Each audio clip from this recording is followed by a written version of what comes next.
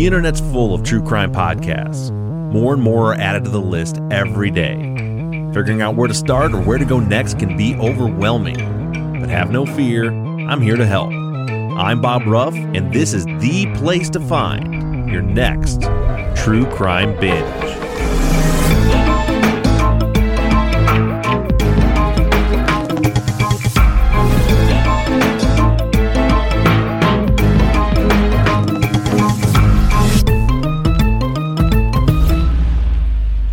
I'm joined today by, of course, Erica Cantor, coming to us live from her closet. Hello. And from the land down under, Mr. Tim Elliott, who hosts a podcast that you might have listened to 2 days ago in our virtual time machine, because when this airs 2 days ago, your show will premiere. He's the host of Inside the Tribe. How you doing, Tim? Yeah, good, Bob. How are you? Really good.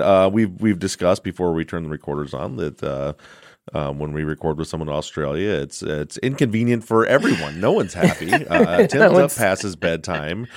Erica's up before her wake time. Yep, definitely. No, I appreciate being here at whatever time, Bob and Erica. That's cool with me. Whatever time, it's just good being here. We appreciate it. Very much so. So you were referred to us by a former guest, Camille Bianchi. I always get her name. Is it Bianchi? Yeah. Did I pronounce it right? Yeah. She's the host of The Nurse. And she's part of your upcoming podcast, right? She's helping you with it in some way? Yeah. She basically is the co-writer and producer. She actually came over to the States for a while and for about 3 weeks and sort of scoped out a lot of stuff over there and visited community over there and found some people who'd been past members and had a great time. Yeah, so all very good for her. I was stuck in Sydney writing away. But no, she's been fantastic. She did an unreal podcast called The Nurse, which I think you dealt with her before, or you had her on your show before. Yes, she was on, and The Nurse was phenomenal. Which again, listeners, if you haven't checked out The Nurse, check it out. Camille did a fantastic job there. So how do you guys know each other? I work for the Sydney Morning Herald, and I write all sorts of stories. And she about con men, criminals, shysters, grifters, murderers, you name it. And she had come across one of my stories from a while ago about a guy called Matt Klein who had escaped from a cult in 2000, and I wrote about this guy in 2007, Aussie guy, and he'd escaped from a cult called the 12 Tribes, which was super controlling, really sinister, kind of Amish-like group, but far more isolated and controlling. And anyway, Matt, this Aussie guy, had managed to escape, and I'd written a story about him. She'd seen that story and thought, well, wow, this would make a great podcast. So she got in touch with me and said, what do you think? Why don't we do a podcast on this? Awesome. And then a podcast was born. A podcast was born. So you mentioned before we came on, so you're married, you have three children. Did I hear you say they're all daughters? 3 daughters, yeah, 3 daughters. And how old are they? How old are they? The oldest actually is turning 20 in March, which is pretty freaky. I cannot believe that's happened. The other one is 16 and the other one is 14, just turned 14. So, yeah, it's pretty intense. Do you guys have kids? I do. And I have a 16-year-old daughter and 3 boys. And I see now why it looks like you probably have in your background, maybe you have a go bag packed, like you're ready to bail out at any time. Let's see your empty closet with just hangers, anytime you're ready to dip. Yeah, it's pretty.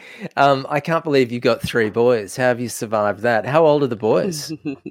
So I have a 22-year-old who just turned 22, and I have a 17-year-old about to turn 18, and an 11-year-old boy, all boys, and then the 16-year-old girl.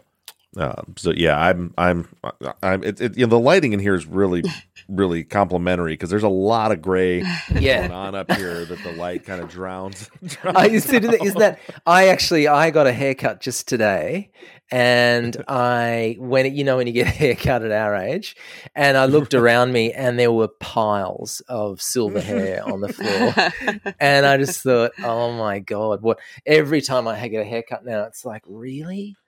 Really? Is this seriously the person I am now? I the same thing. So I work from home, so I generally look in a mirror maybe once a week. I have no reason to because I don't go anywhere. So when I'll go get a same thing. I'll get a haircut, and I'm watching the hair fall onto my little apron they put on you. I'm like, where is all that coming from? And the really scary bit is when at the end they go, oh, do you want to see the back of your head? And they hold that mirror up so you can see the back. And the back is where it's all going on. All that gray is accumulated at the back of your head. Yeah, the answer to that question is no. No, I don't need I don't know. I can do without seeing that side of my head. Yeah, thanks. Yeah. So no, the podcast has been a brilliant just a brilliant sort of distraction and a trip into an area of life that I had no idea, really. I mean, I reported on this group in 2007, and since then I caught up with them again in 2013 when another couple escaped, and Matt, an Aussie couple, escaped, and their story was just out of control. They had been basically taken in, their minds had been twisted around and managed to be convince themselves that they were terrible people, that they couldn't trust anybody, that basically distanced themselves from their families. They'd had a child in there, but then their relationship almost fell apart. They were kind of taught not to trust, Mark, the husband, was taught not really to trust Rose, his wife. It was just so sinister what happened, and then they ended up getting shunted around the world by the group, flown all around the world because the leaders of the group, the cult, believed that their family members were coming out to get them. So they panicked and just set them off on planes all around the world to try and escape. It was a bizarre story, absolutely bizarre. The gaslighting that goes on, and I had never heard of this cult. I don't know how. It could be because I don't pay attention to true crime at all. Other than the cases that I'm working on, that might be part of the reason why. But the 12 Tribes cult, I had never heard of it before. But what you were just talking about, like some of that, like gaslighting that goes on. Did anybody? Did either of you watch the Peacock series, A Friend of the Family? No. What's that? There was also a documentary about the same case that came out a year or two ago about the Jan Broberg kidnappings, where it's you haven't seen it, so but it's this family. There was this guy that I think they were in the Mormon church, and there was this guy that was like a friend of their family that just kept manipulating this family, who then eventually let him keep taking their daughter.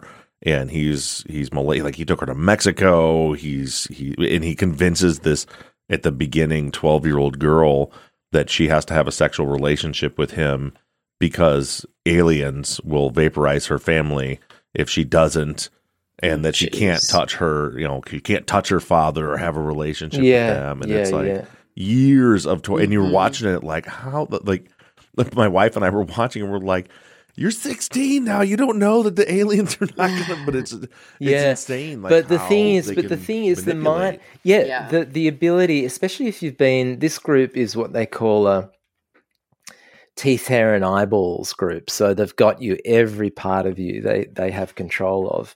And when you join, I mean, it's interesting. A lot of people are like, well, why would you join a group like this? What sort of idiot joins a cult? And it's like, well, nobody knowingly joins a cult. It's not like you wake up in the morning and go, I'm gonna join a group that makes me surrender all my possessions and all my money and sign up for virtual slavery and to be manipulated and brainwashed and then treat my children like crap and then end up shunting me around the world to escape my family. It doesn't work like that. So these people joined a group that, in the case of the 12 Tribes, that they believed was all about building a utopia, kind of bucolic, beautiful utopia where everybody worked together. They grew their own food. They have these lovely communities all around the world.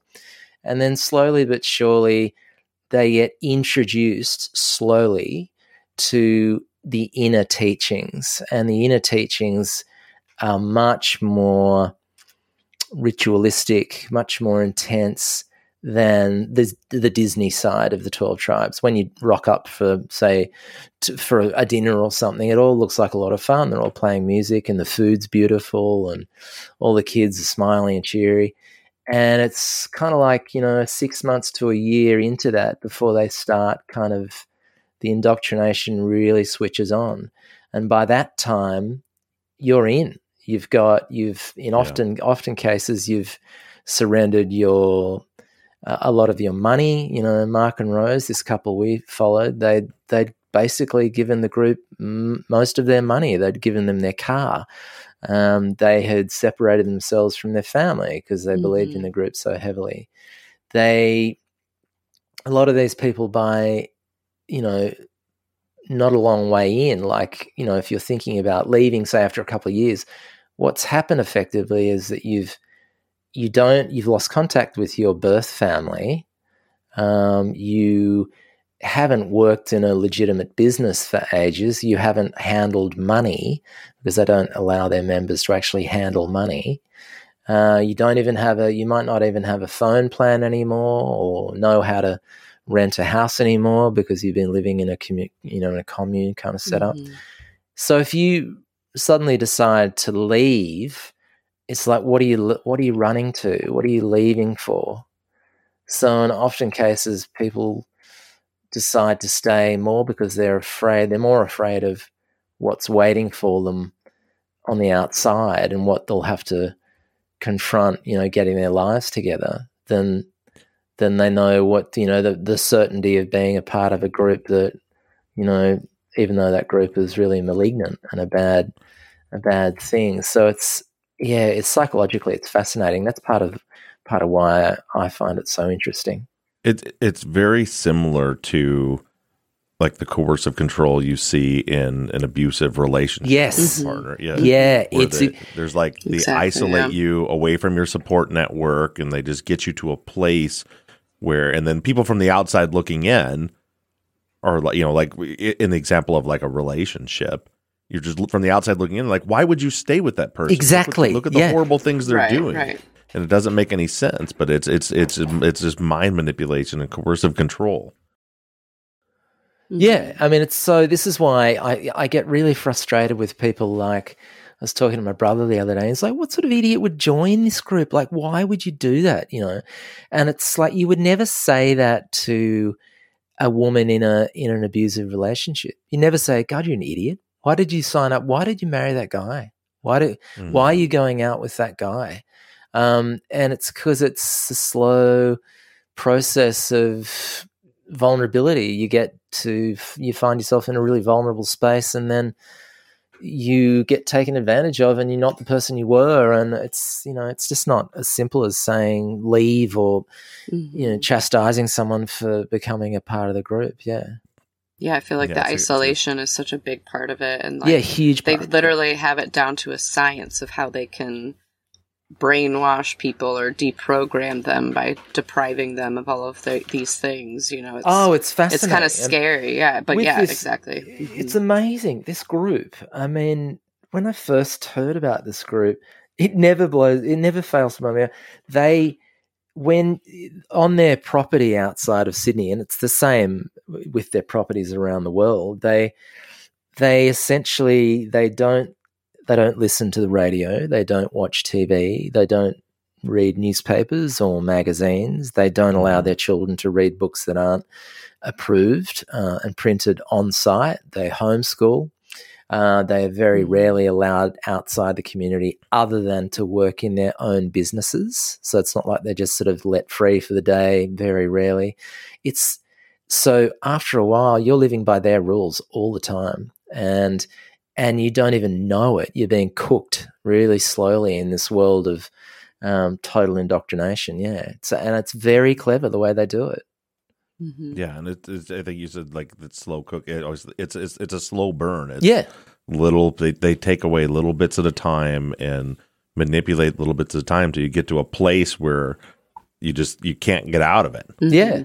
I mean, this is really touching thing about the couple we follow is that when they're so in love, when we talk to them, even I first met them in 2013, just after they'd got out, right? And they were really damaged.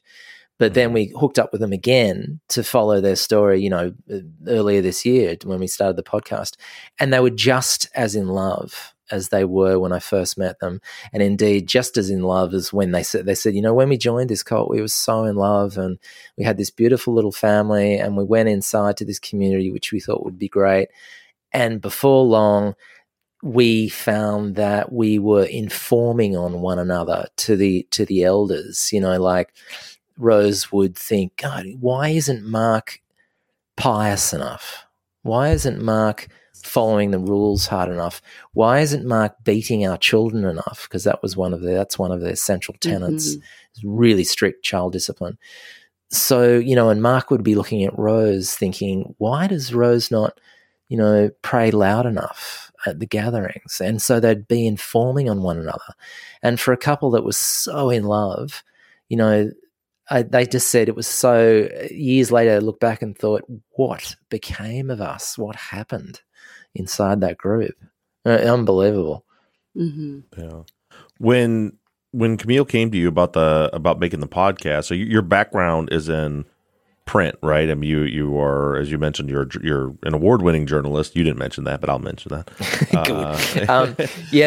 I write stories. I'm a print journalist, so I work for a magazine called Good Weekend, which is basically like it's kind of like the Sydney Morning Herald Saturday magazine. So it's big, long pieces, about sort of 4,000, 5,000 words long.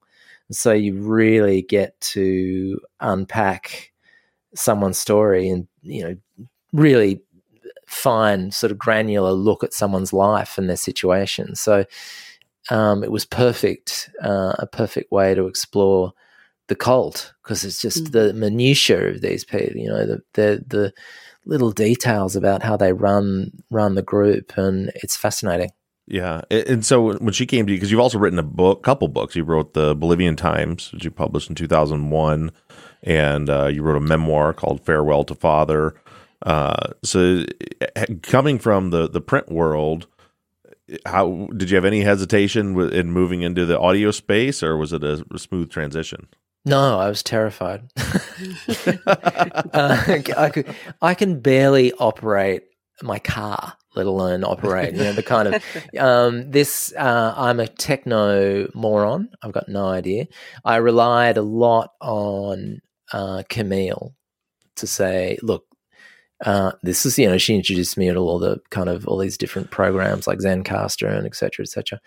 But really it was the conventions of podcasting, like, how things should sound and how you write in a different way. Writing for podcasts is really interesting because it's much more broad brushstrokes.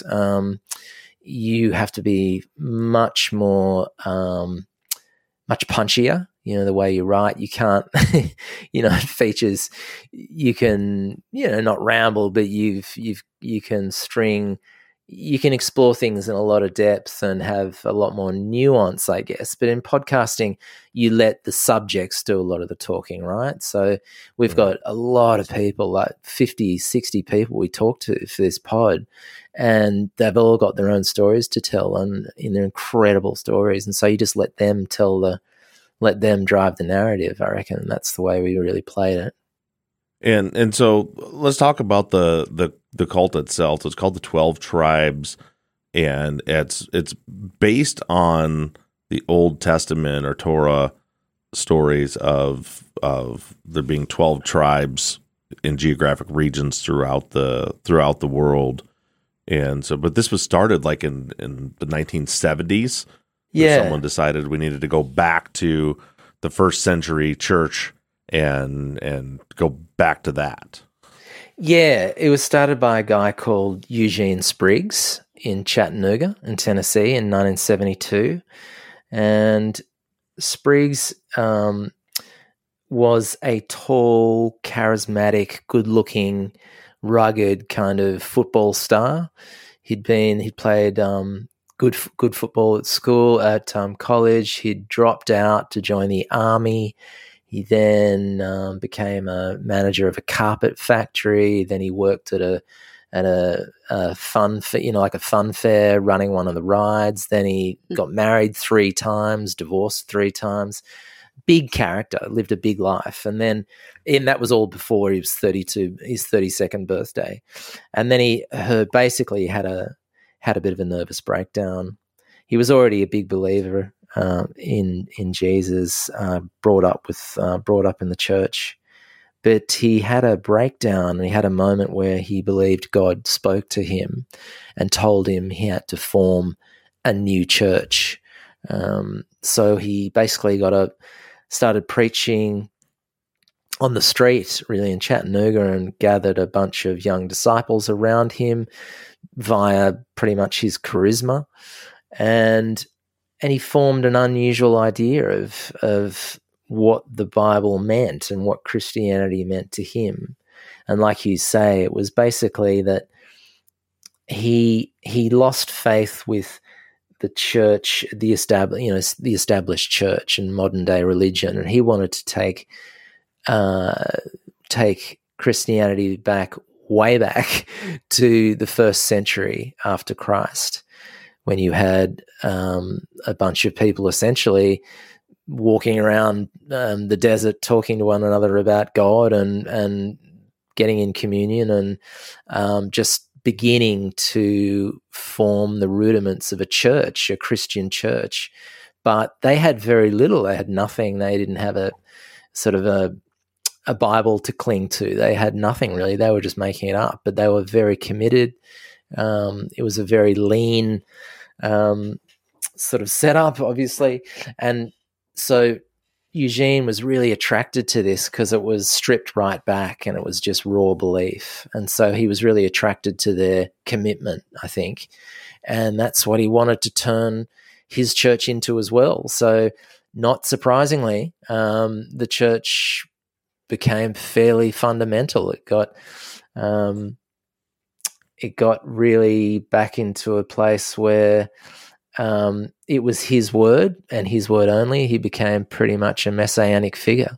Yeah, that's great. And then he did eventually spread it. He tried to get the church going in Tennessee, and then they ended up moving to Vermont, and then eventually it did grow across the globe, right?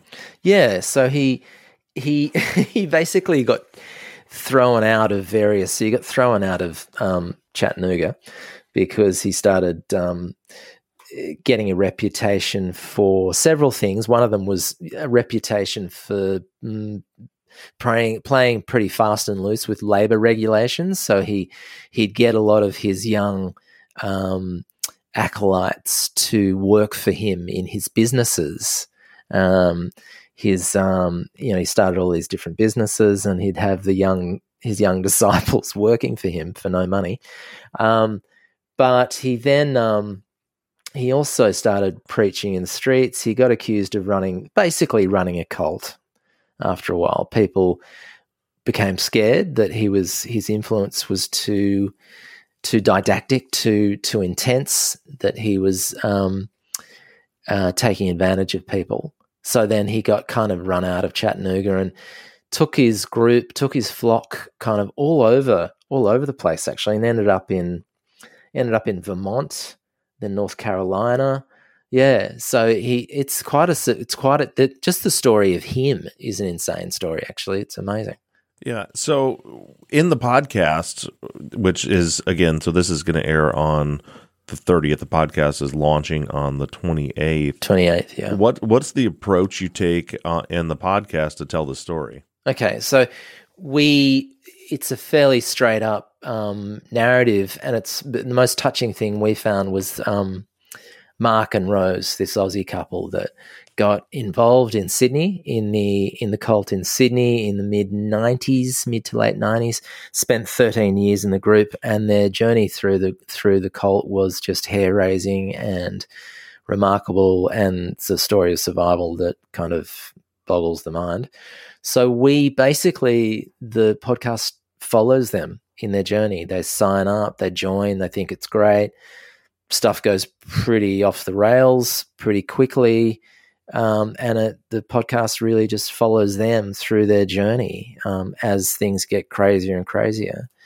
And then also there's, we have kind of the breakout episodes here and there where you learn about what the tribes is all about, what their theology is all about, who's Eugene Spriggs, his wife Marsha, who's she.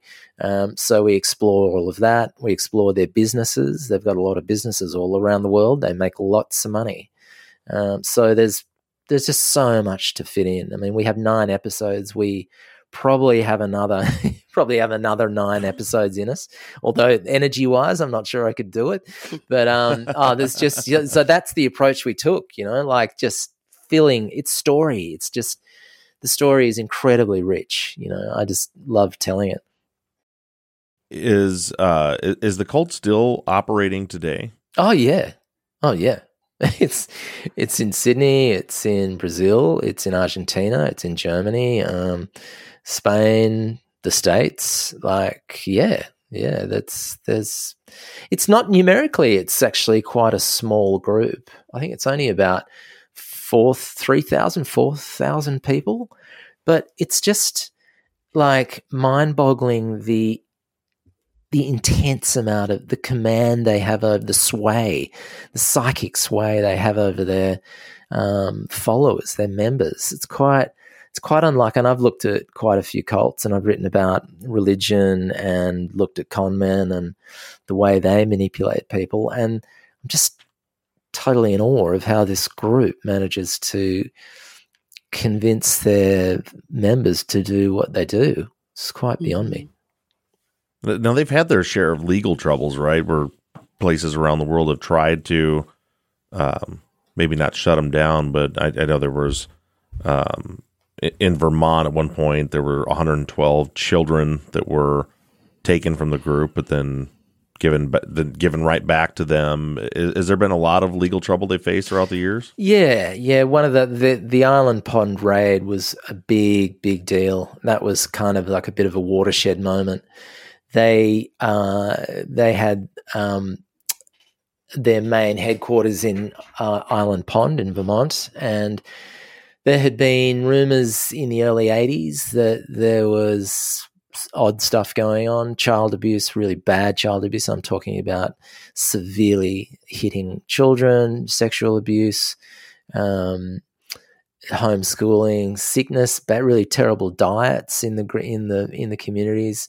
So all this bad stuff getting back to the cops. Now the cops finally raided the community in 1982, and Vermont Social Services went in there, guns blazing kind of thing, took about 150 kids, I think it was. I can't remember the number, but took them out.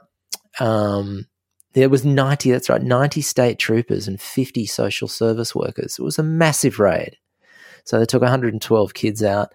Then a big legal case happened. They had to try and get their kids back, eventually got them back. But this pattern's been repeated all over the world. So in Germany, exactly the same thing happened. The cops discovered that they were being beaten. There was child abuse happening on the compound. They went in, they grabbed heaps of children and said, no, it's not going to happen.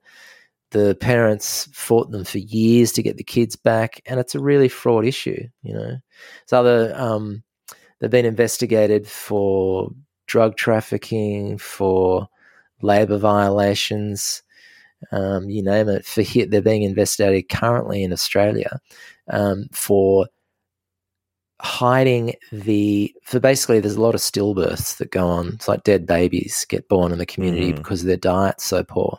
In Australia, it came to light that just recently, and this is one of the jumping off points for our podcast, that they had been burying stillborn babies on their farms, right, without telling the authorities and without registering the babies' deaths.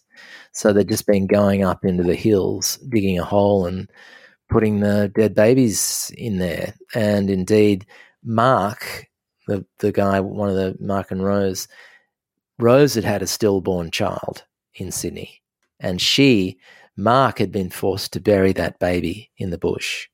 And so that for them was just a traumatic experience. So the cops currently are looking at that, and they won't talk to us. There's it's called Operation Nanagai.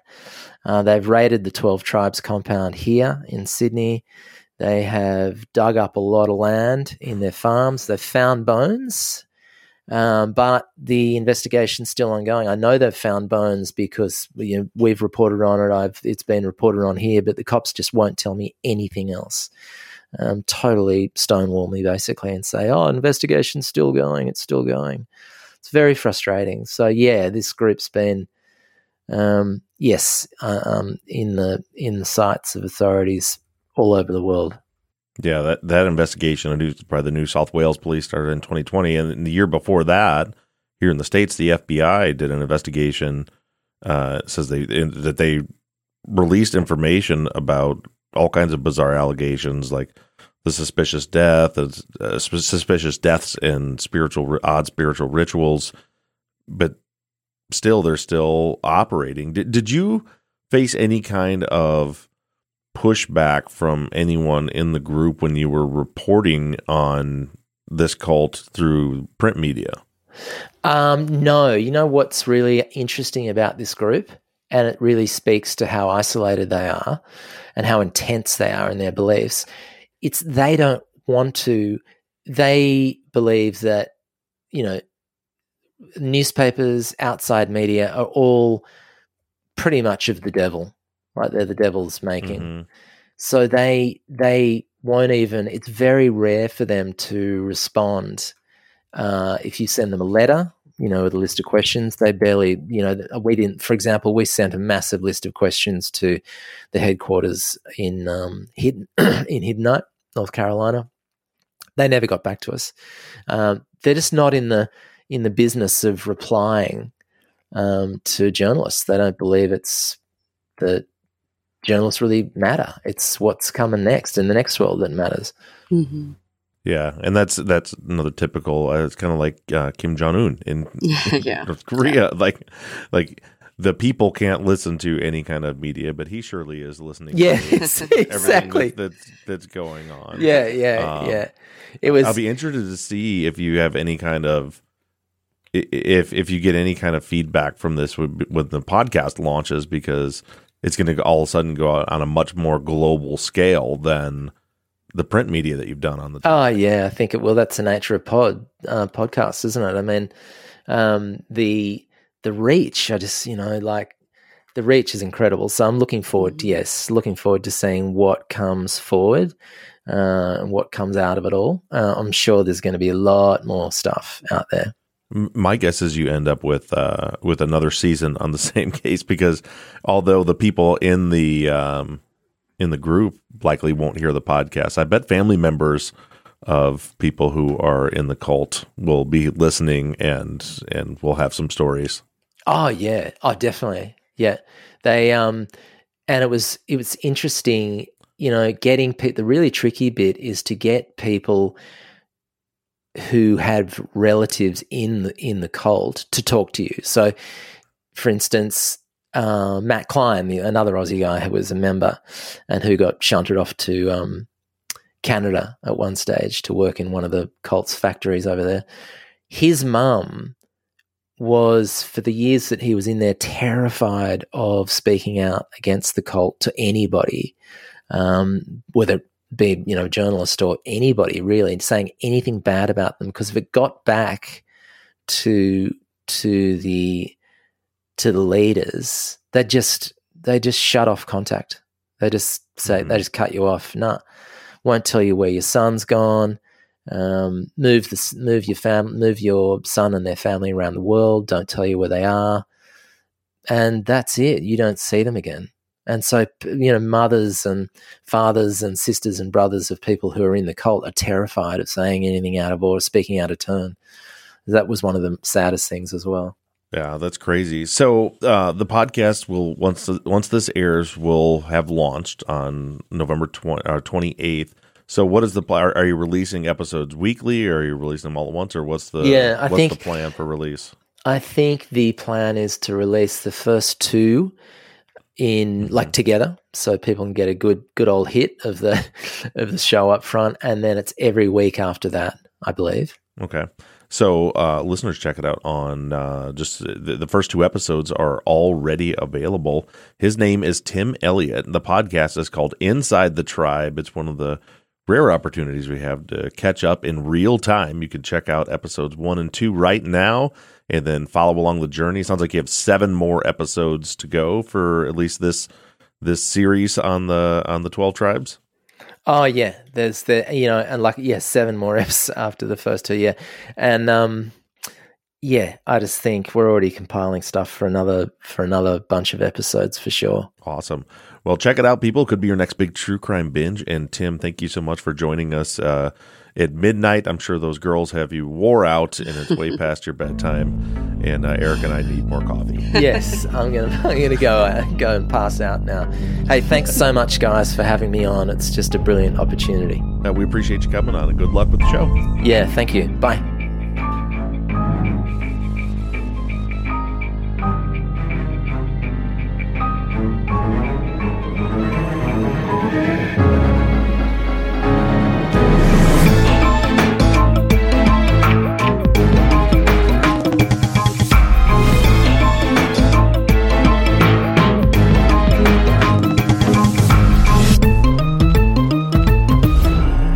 Crime Binge is an NBI Studios production and is distributed by Audioboom. Produced and edited by Kelly Behrens-Brink. Our production manager and co-host is Erica Cantor. Music and show artwork was created by Shane Yoder of PutThemInASong.com, and episode artwork is created by John Hayes. Our website, TrueCrimeBinge.com, was created by Katie Ross of CreatedInTandem.com. If you're a listener and would like to recommend a future guest or a podcaster that would like to request an interview, you can do so right on our website. And again, that web address is TrueCrimeBinge.com. If you're enjoying the show, please do me a huge favor and take a minute to rate and review us on iTunes or whatever platform you're using to listen. Make sure you give us a follow on social media. We can be found everywhere at True Crime Binge. And thank you so much for listening. And make sure you tune in next Wednesday morning for another podcaster, another case, and another True Crime Binge.